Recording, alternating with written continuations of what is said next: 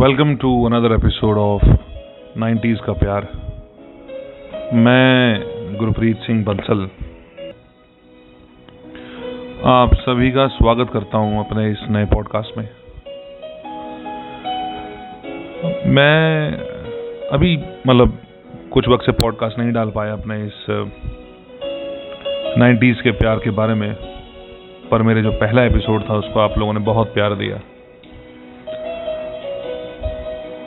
मैं इतना ज़्यादा खुश हुआ उस रिस्पॉन्स को देखकर कि मुझे सुनने वाले जो हैं वो आज भी तसल्ली से, आराम से वही लोग हैं जो ज़िंदगी को चाय के साथ और पार्ले जी की बिस्किट के साथ एंजॉय करते हैं।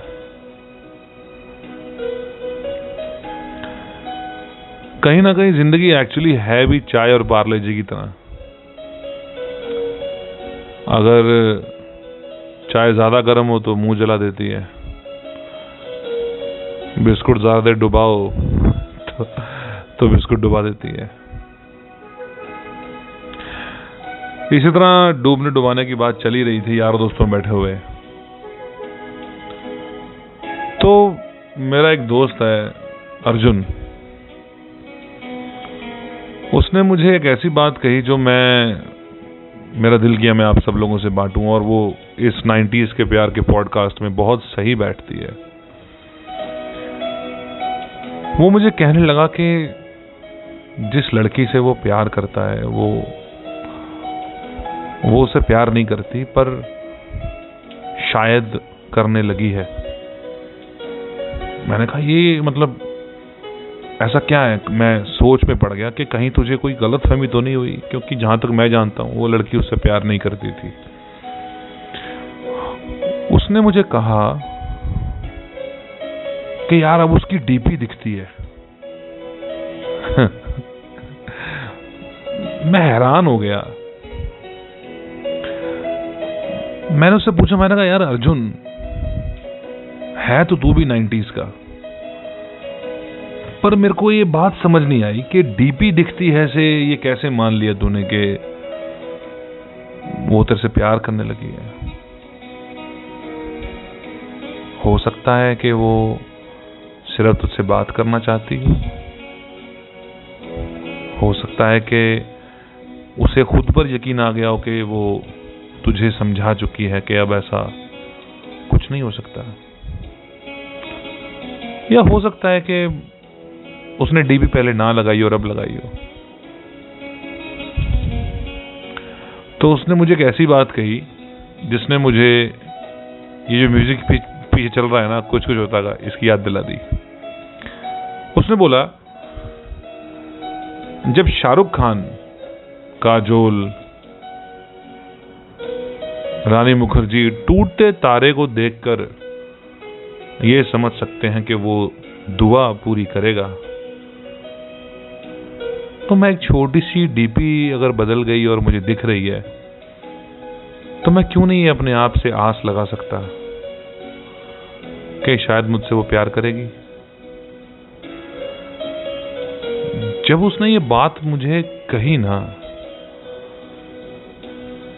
यकीन मानिए मुझे उसकी मासूमियत से इश्क हो गया। मैं कहा यार अर्जुन,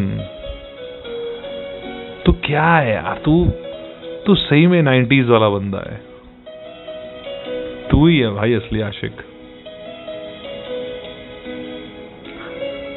मैंने कहा तू ही है जो अपने आप को खुश रखने के लिए कोई ना कोई बहाना ढूंढ ही लेता है। पर 90s में ना एक्चुअली ऐसा होता नहीं था। तब व्हाट्सएप नहीं था, कोई डीपी वीपी नहीं थी। हम तो अगर छत पे दिख जाए तो वही बड़ी बात होती थी।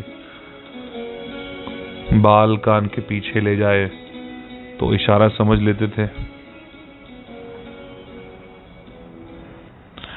और कहीं ना कहीं ये भी था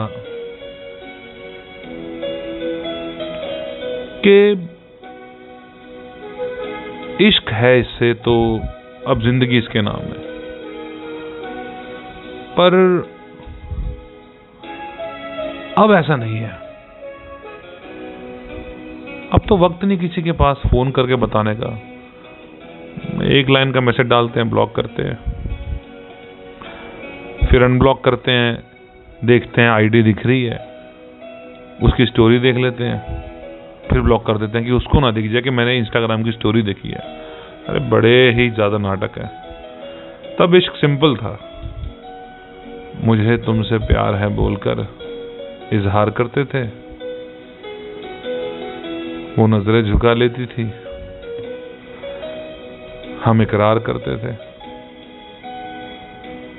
चाय और पार्ले जी पी लेते थे, खा लेते थे और प्यार करते थे। पर पता नहीं ये 90s का प्यार कहां चला गया स्मार्टफोन की दुनिया में। वो सिंपल सा मैसेज आता था, कभी आप किसी को टेक्स्ट करते थे तो लिखा हुआ था डिलीवर्ड। वो डिलीवर्ड सुनने के लिए, वो देखने के लिए, वो 1100 के फोन पे, वही जिंदगी थी यार। क्यूरोसिटी थी, कुछ भी जल्दी जल्दी बोर नहीं होते थे। आज की जनता तो बहुत जल्दी बोर हो जाती है।